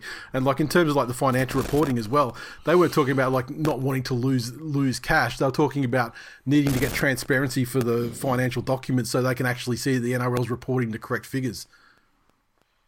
That base it on whether they lose cash or whether there's profit share and all that sort of stuff. They're saying the NRL is not opening the books for them to actually get an accurate figure on what that is. They are saying the NRL are opening the books, but they want additional access to NRL banking records and the ability to audit. They want the proper, exactly. They want the proper financial reporting so they can actually be sure that they're sharing the losses. The proper financial reporting is, here are the financial reports that we've submitted to the tax office. You get exactly the same information as the tax office. They want the fucking net bank logons. They don't want the net bank fucking logons. Essentially, that's what they're asking for. We want bank statements and detailed transaction lists. We want the invoices out of your fucking MyOb. They want to be the clause about the $10 million is if the NRL loses more than 10 million in a single year. Yep. And that's a year in which this CBA it takes effect, which is like 23 to 27. Yep. If they exceed forecasts every year and lose 10 million in 1 year, they want to be able to have enough financial information to show that they are sharing the losses fairly, and the NRL is jimming the figures across the 4 year period to fucking to pass loss onto these guys. So the NRL would lose itself 10 million just to spite the players a small percentage. But they could.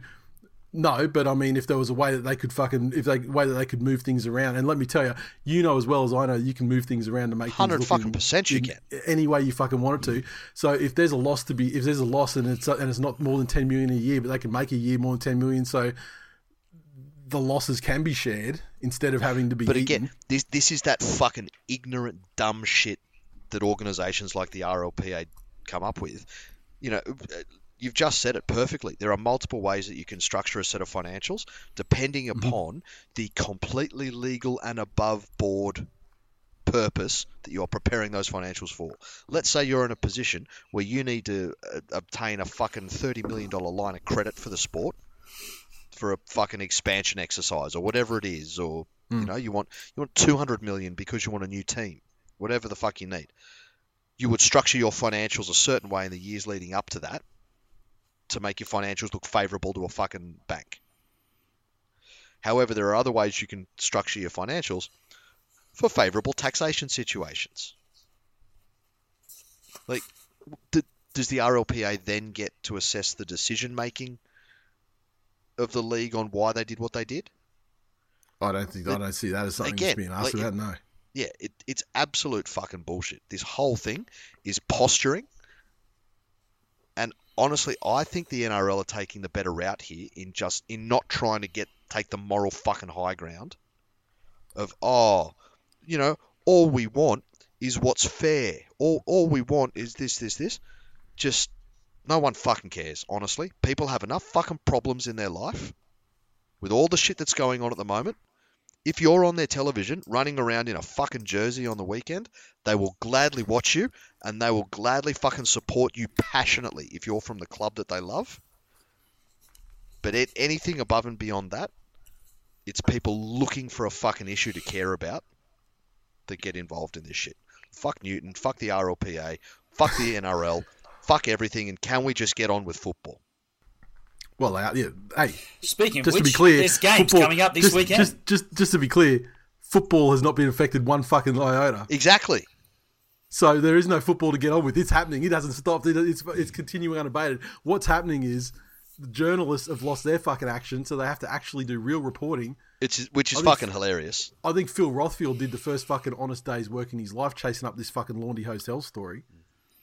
The funniest one I loved was the bit where they're talking about the international payments that are being included. So the NRL are now saying, because we pay international player payments, we're including those in costs.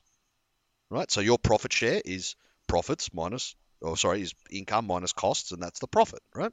So they're now including payments to international players as part of the costs. And they've tried other things. So, they're not. Or that means all NRL players would be paying for international payments effectively by reducing other benefits owed to them. That's a transparency thing. They're saying that they haven't included all that stuff in their financial forecasts. So no, they're not. So there's not included in the forecasts. This might be acceptable if the NRL included money from these matches in their financial forecast. It literally says it right there. No. It's saying because it wasn't included previously. Yeah. Yeah. So this is they're bargaining for a new fucking agreement, and that's a term that they don't want to. That's a sticking point. That's a term that they don't want to change. It's a fucking negotiation. Yeah, 100%. I don't think that's not bad against the fucking the association. It's not bad against the NRL. It's a sticking point in the fucking negotiation. No, to me, the players look at that and they should go, "Oh, okay, yep, cool. That's a cost. That's a cost. Profit is income minus costs. Payments to international players are legitimate costs. You can't pick and choose what fucking costs you want.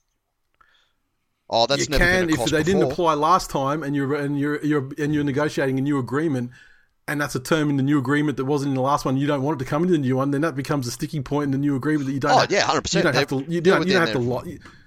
That's the thing. They don't have. Yeah, they don't have to fucking.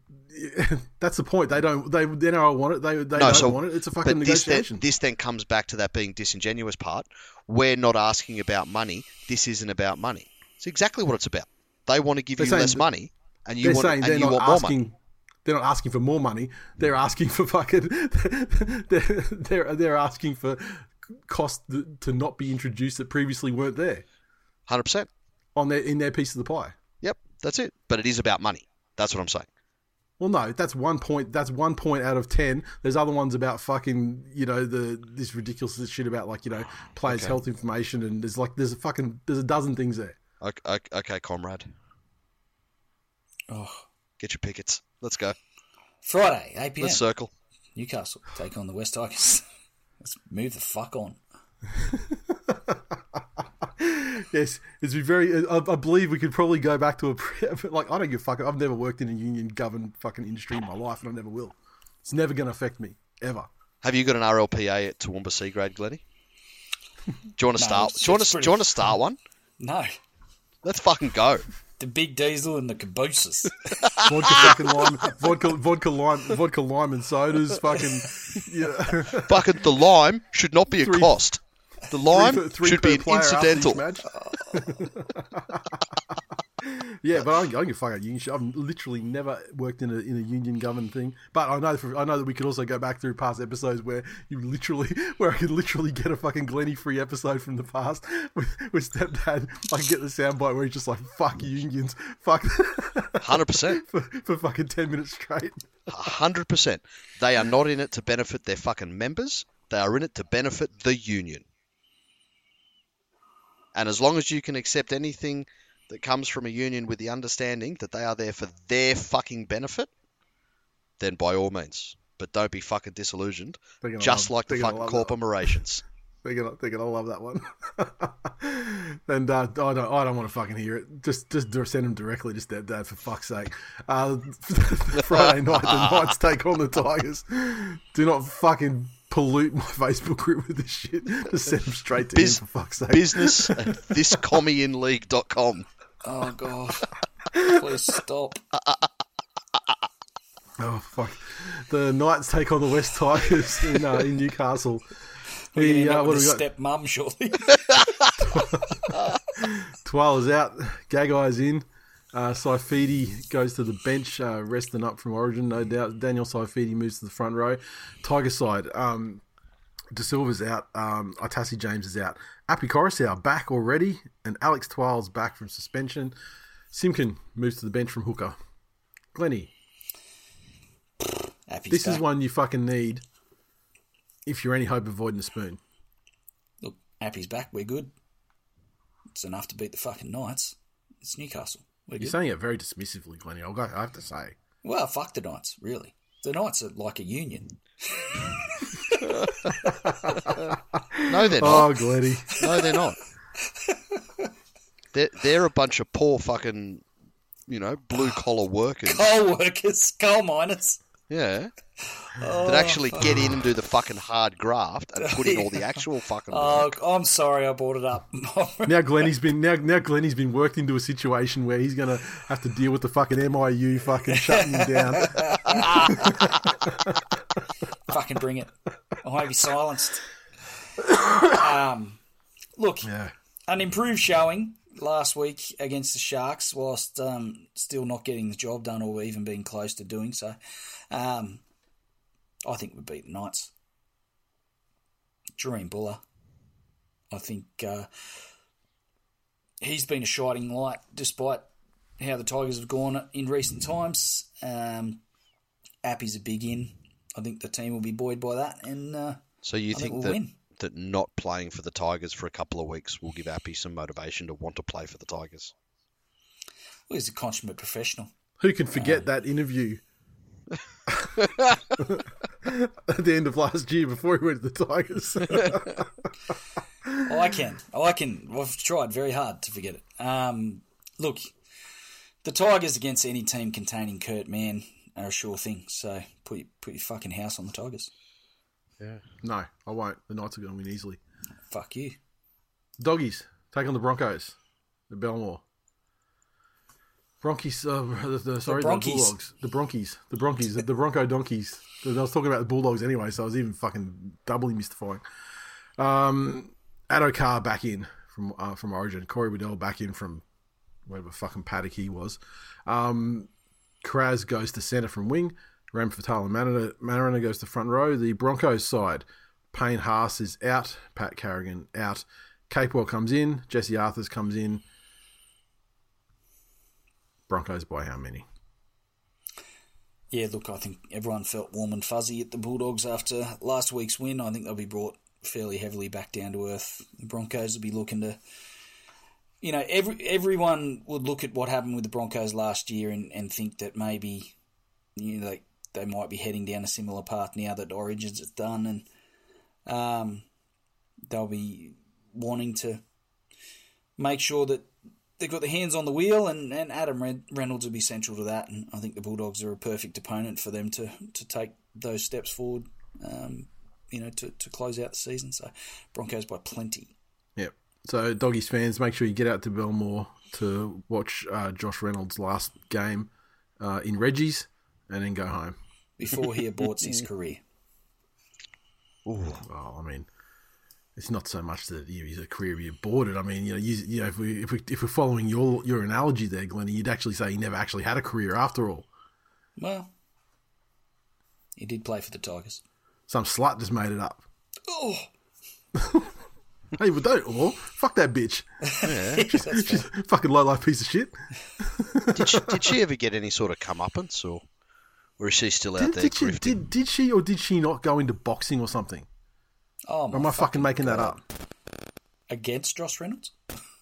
No, that's how it all blew up, though. Remember? Fucking allegedly gave her the business, but the problem is the case was damaged because she lied about literally fucking everything, which is a quality that you generally don't want in a witness.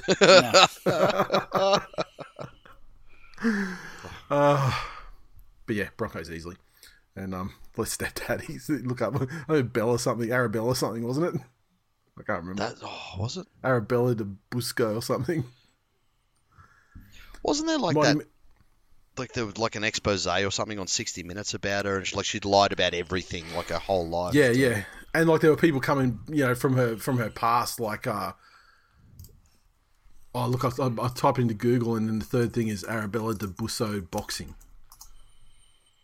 Ex-WAG. Also, okay.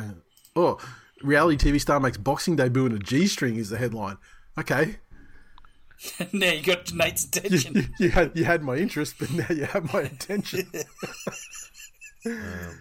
She beat someone called Little Kimchi back in May. Jesus Christ. Like as in the full word little, or L-I-L? No, Lilkymchii. I bet she's a rapper. She'd have to be like that, right? Fucking hell. This is getting better. I'm sorry to deviate from the rugby league talk, Glennie, but I mean, found something interesting here to talk about. All I remember is that... raw fish. Go for it. What the fuck is this? Yeah, all I threw remember a raw of her fish at her. Oh my god. The undercard of Misfits Boxing. Huh. There you go. She was carried down. Oh my god. She had like a Prince Nassim entrance, like carried down to the ring on a throne. Fuck me. Like Tyson, like Fury did. And she doesn't like attention. She fights under the name Little Belzy. Oh god.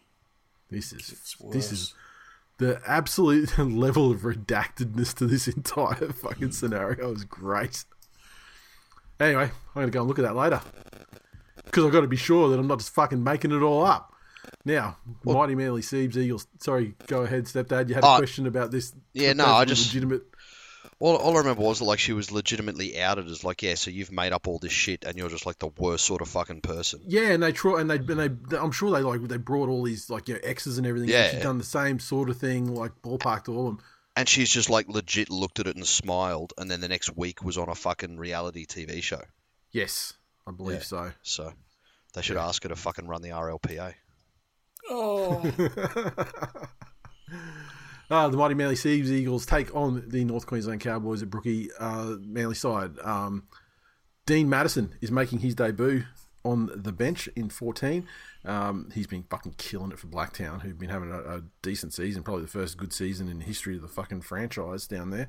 And interested to see how Maddo goes. Other than that, no changes to the side that fucking absolutely fucking smashed the Roosters. The Cowboys. No changes also. Obviously, both of these teams are going to be highly dependent upon, how players back up from Origin. With Cowboys, I think having, more guys in there. But Daly, he'll back up unless he literally gets injured, and Jake should be all right as well. I mean, they're usually, as far as backing up's concerned, two of the more reliable players at Brookie.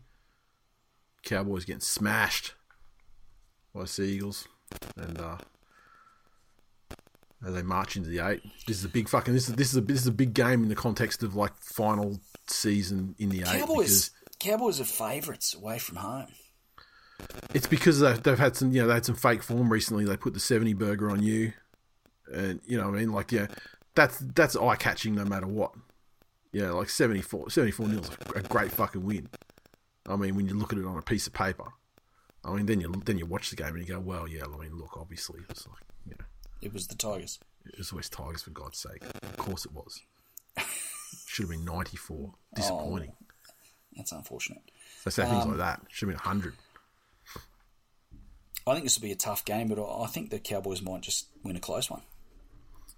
Well, certainly we'll see if the Cowboys, like how close to being like, last year's Cowboys that they actually are, though. I mean, because they have shown signs of, more, increased toughness over their first, third of the season, where they sort of incrementally got better. But through the Origin period, it seems to be when they've kind of picked it up a bit, actually. but we'll see how much that's real sort of form. I worry about their Manly attack a little bit still without Tommy there, but the more games they get, the more games together in the configuration they are, the better. And the one thing that the Cowboys haven't picked up as well is the defensive side of things. I mean, like that Tigers game was an outlier, and I mean they've been having some shootouts and letting a lot of points in. So yeah, that's what's going to come down to. A couple of games this week, the Knights game and also this one where I think that I don't want to say bounce back, but the after Origin hangover, whether it's a good one or a bad one for a couple of players, might dictate the way they go. Yeah. And for the Cowboys, Val's going to come back in and just keep being Val. Yep. Like he has slow start to the season, but is in great form now. And I think guys like Drinkwater, how they come back from their first Origin experience, may have a lot to do with how the Cows perform this week. If he backs I think the only problem with backing up this week is probably going to be in the next game. I think, but judging on form, but Manly at home all day. The Roosters take on the Storms at the SCG. So this will be another one of those women's soccer World Cup affected encounters. No, they've probably got Allianz booked in. So the Roosters side, Corey Allen's out, Junior Parga's out, Drew Hutchinson out, Terrell May, Billy Smith, Joseph Swali'i, Brandon Smith returns, Egan Butcher back as well.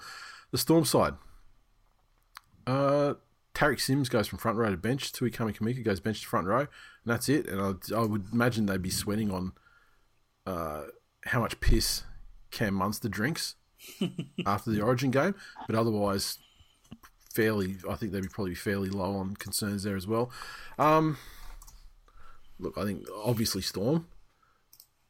I mean, the Roosters did turn things around somewhat last week, but just having like monster fucking games from their forwards and dominating territory along the ground, and the fact that just Daly kicking Manly out of trouble for fucking 60 minutes until they got on top was enough to roll them. It's kind of telling. Obviously, they'll be boosted by the inclusion of Brandon Smith. You would think. I mean, him versus Jake Turpin as an option for 9. You would assume that there's improvement in the side there. I think Munster got his drinks on after game 2. I think he'll back up. Last man standing from all reports. Yeah, which doesn't surprise me, to be honest. No. I don't rate the Roosters at all. I think the Storm will blow them off the park. Yeah, 100%. There's going to be something about Brandon Smith, old club, yeah. But I'm not sure he's the player who's going to come straight back. He's had a lot of time out. I'm not sure Melbourne are going to cop him at his best. Did I say you'd be very, very disappointed with the amount of money they paid and what they got out of him. Yeah, it's no. I mean, I don't think it's one of these situations where you go, oh yeah, that's like a like worst signing kind of territory. Yeah. But it's very disappointing signing though. Well, almost like there was an organisation called the Brandon Smith Shopper, where it went around and purchased items on behalf of its members, and unbeknownst to its members, charged a fucking fee that was added onto the price of these items that the member paid for without fucking knowing it. Wouldn't that fucking suck if that happened blatantly? Melbourne by fucking 30. 30. All right. The Warriors take on the Sharks over in Zid. Warriors side, Bunny Fire out. Josh Curran comes in after sitting out his time to let the heat die down from headbutting that kid in Port Macquarie or wherever it was. Mitch Barnett goes from second row to front row. The Sharky side, no changes. Warriors, at this stage, it slid a little bit, but at this stage in the 8. So that tells me, as a scholar, that the Warriors are winning. Self-proclaimed. Tied in the betting, this one. Sharks, very, very slight favourites over the Warriors.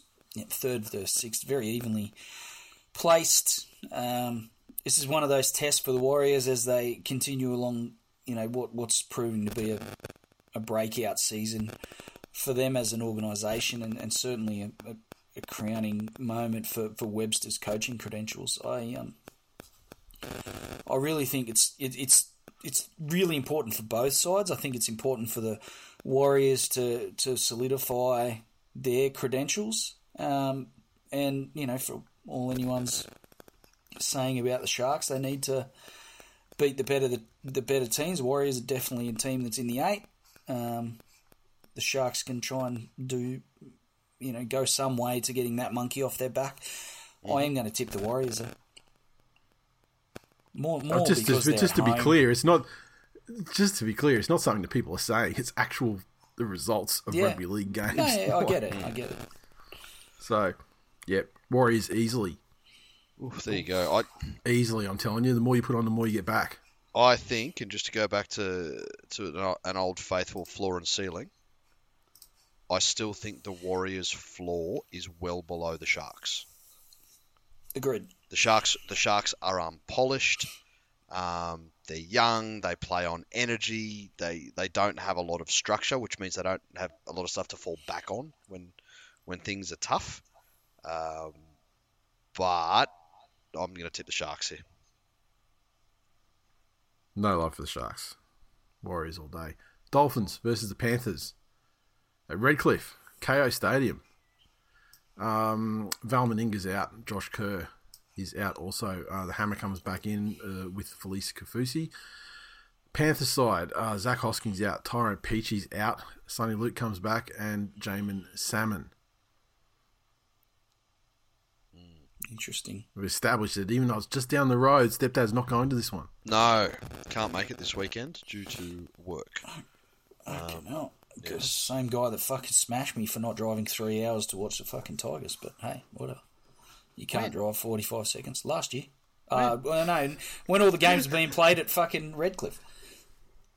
And every time the Tigers play on the Gold Coast. Hang on a minute. You came to a game at Redcliffe with me? Yeah, I did. Yeah. I went to several Redcliffe games. It doesn't stop the fucking I never fucking smash you for not driving, Glennie. I'm well aware of you.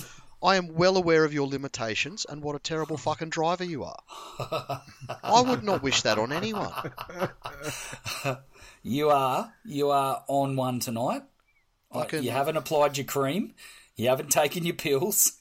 And we're bearing the brunt of your fucking trauma. I remember. Quite frankly, I'm sick of it. I remember there was that video of you on the internet with the guy kept calling you auntie when you were trying to park your car. That's a fucking deep internet cut. Only true OGs will remember that one. Fucking Jesus. Anyway, Panthers by a million. Panthers by a million. 100%. Sorry, Dolphins. I've been fucking part of your good vibe story all season. Again, right in the blowhole this weekend. But as we've established, Brad Fittler has absolutely killed Dairy Queen. So fuck you and anything that you've stood for this season. Go back to not for me. Fucking Q Cup. Oh. The Eels take on the Titans at our Combank Stadium. Lume for the Eels is out. Ogden out. Dislocated out. eyeball, apparently. Gutherson, Moses, and RCG back in. Titans, Jolliffe, Stimson, Isaac Vasul-Malawi, and Jacob Alika out. Brimson, Fodawaker, Tino, and David Fafita back in. Jaden Campbell goes to the bench, and Chris Randall to the bench. Look, I think the Eels are going to do a fucking job on the Titans, frankly. They're going to be so... Gutho and Moses are going to be so cranky about their failure in the pressure cooker environment of State of Origin football, even in a dead rubber where there's no pressure. Pressure cooker environment where there's no pressure. Yeah, it's like, when you don't clip the thing. And so... and they're going to come back and they want to... where you leave the lid off. And they're going to want to take it out. It's the not sauce like they're going to have Origin. They're going to have a bad. They're gonna have a bad day at work on Wednesday, and they're gonna come home on Sunday and kick the fucking dog. Playing the dog this week with the Gold Coast Titans. Oh, fuck the Eels. I'm going the Titans in an upset. Oh, look, I'd love to see it. Kieran Foran revenge game. Oh, imagine. Does his career at the Eels even qualify him for taking revenge? I mean, it should be a fucking Parramatta Eels revenge game on him and try and extract every cent that he fucking got out of him. He played 4 games and 1 million poker machines.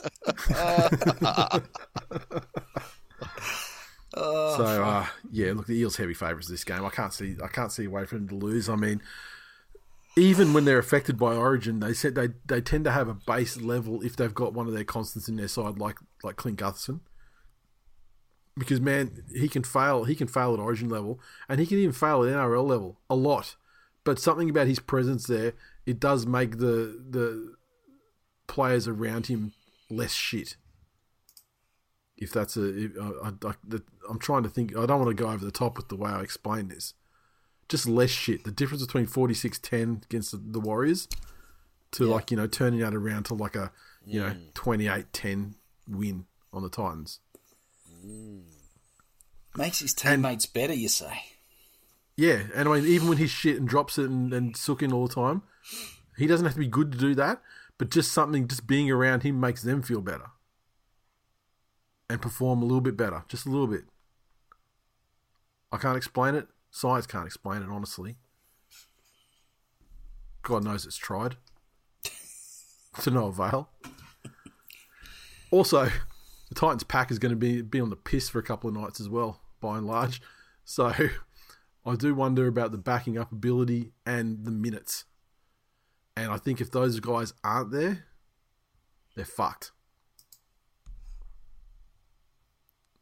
Scientifically speaking. Okay. Titans Raiders, 1-12.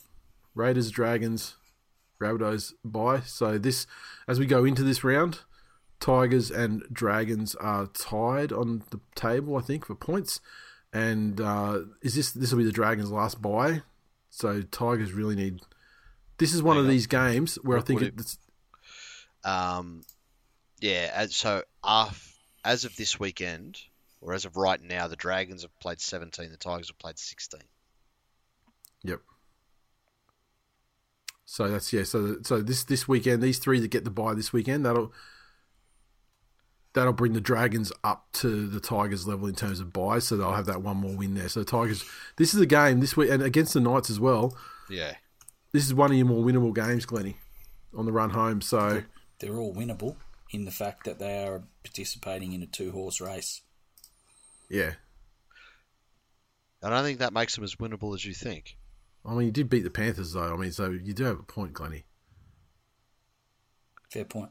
I'll take that. You have the Dragons next week. Next week is the battle for the spoon. Look, that's Spoonerpalooza. Listen, I've told everyone. When's that? We're game companion. Everyone that that'll right? listen. That reminds me. I still owe Shane Cash a 6-pack. Dragons Tigers Thursday. Oh, stop it. Yeah. We're going to have to fucking game companion that one next week, I'm afraid. We do. We really do. We have to. Spoonerpalooza's got to be done. I'll fucking do this one. I'll do this one with you too if you want. When are we playing? Thursday. So it'll be late Thursday night. I'll tell you what. I've just fucking thrown together a quick ladder predictor, as I like to do. I would prefer to hear you talk about unions than the ladder predictor. That's how much I fucking hate hearing you talk about the ladder predictor. The ladder predictor. Is it just because the Tigers are at the bottom of it? The ladder predictor gives me a fair and equal benefit for the effort I put into it. So I click buttons, it gives me the outcome. So the Tigers, the way I have it going, and I've given you wins where I think you'll win games. Which is none. No? Oh, maybe, but... If you haven't got us beating the Dragons, you're fucking dead to me. No, I've got you beating the Dragons. I've got you beating the Dragons. I've got you losing to the Rabbits. I have you losing to the Raiders. That could be a boil over Tigers win or a loss by 60. That's it. You just never can tell. I have you losing to the Warriors. I have you losing to the Dolphins. I think that's a win. That's potentially winnable for the Tigers. The Dolphins? Yeah, if the Dolphins get, if they get fucked on a couple of times in a row, the Dolphins by that stage will be firmly playing for a spot in the 8. I think they'll be mathematical at best at that point because they're not winning. They're not going to win too many games in between now and then. I don't think. I've got you losing to the Roosters. You could boil that over too. So the way my ladder predictor works out, going into if you lose your last game of the season, you will finish 17th, and if you win your last game of the season, you will finish 16th and hand the Dragons the spoon. Yeah. But differential is like a big difference at this point. So you got to rely on the differential of the Dragons to continue to blow out. Let's be honest, Dragons. I've said it before. The Dragons will not win another game this season. Well, let's say so. Differential at this stage: Dragons are minus 221, Tigers are minus 227. Oh, is that close? Yeah. Really? Well, all I've done is put in that. The predictor does it for you. It's 12 points each game. I'm not fucking around guessing scores. However, you play Manly last round. Yeah, at Brookie too. So you need to beat Manly to avoid the spoon. Oh, it's fucking... Provided all this other stuff goes your way as well. I'm guaranteed, bro. I hope. And so I haven't got the Dragons winning anymore either. I hope it comes down to that, Glenn. Can you imagine the game companion for that one? Yeah, and the thing is, I can say unless Manly are playing to get in the 8 in that game as well. No, Manly are 10th on the ladder. If Manly aren't playing to get in the 8 with a win against the Tigers, I truly don't give a fuck which way it goes. Because if you avoid the spoon, that's a win for me. If you get the spoon because of Manly, that's also a win for me. I'll take either and enjoy immensely. See, that's there you go. You've reinstated Dairy Queen. You've given Dairy Queen make a wish weekend. Fucking round 26. Was it round 26? Oh, I look forward to it. Can't wait. I think that we're done. I think we're done too. Fuck yeah. Fucking hell, that was a long episode for an Express episode. Unless you guys want to continue talking about unions or whatever, it'd be fucking great. I didn't give a fuck about unions. I was just trying to wind this guy up because I know he fucking gets going. Well, look, all I'll say is we're not called fucking This Week in Union. No. Nothing good with that word has ever fucking happened. This week in fucking commies. Yeah. How good. I know the drill. You just got to fucking just wind up the Red Menace a little bit and then let fucking stepdad work. Who said? I'll throw some red fucking ingredients in the pot and let him stir it. Who talks about this blessed union? Fucking priests. We've already been over what they bring to the table this week. Nothing good happens with that word involved. Once again, yes. I'm sorry for bringing it up. Wallabies and pedos. That is full time on episode, whatever the fuck that was. The animals and the sporting entities. On that note, we'll, thisweekinleague.com. You know what to do. See you next week. See ya.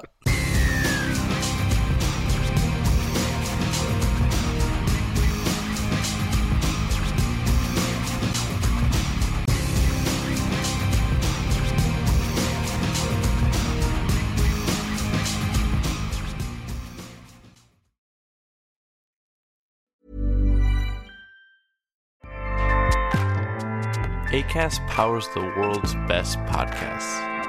Here's a show that we recommend.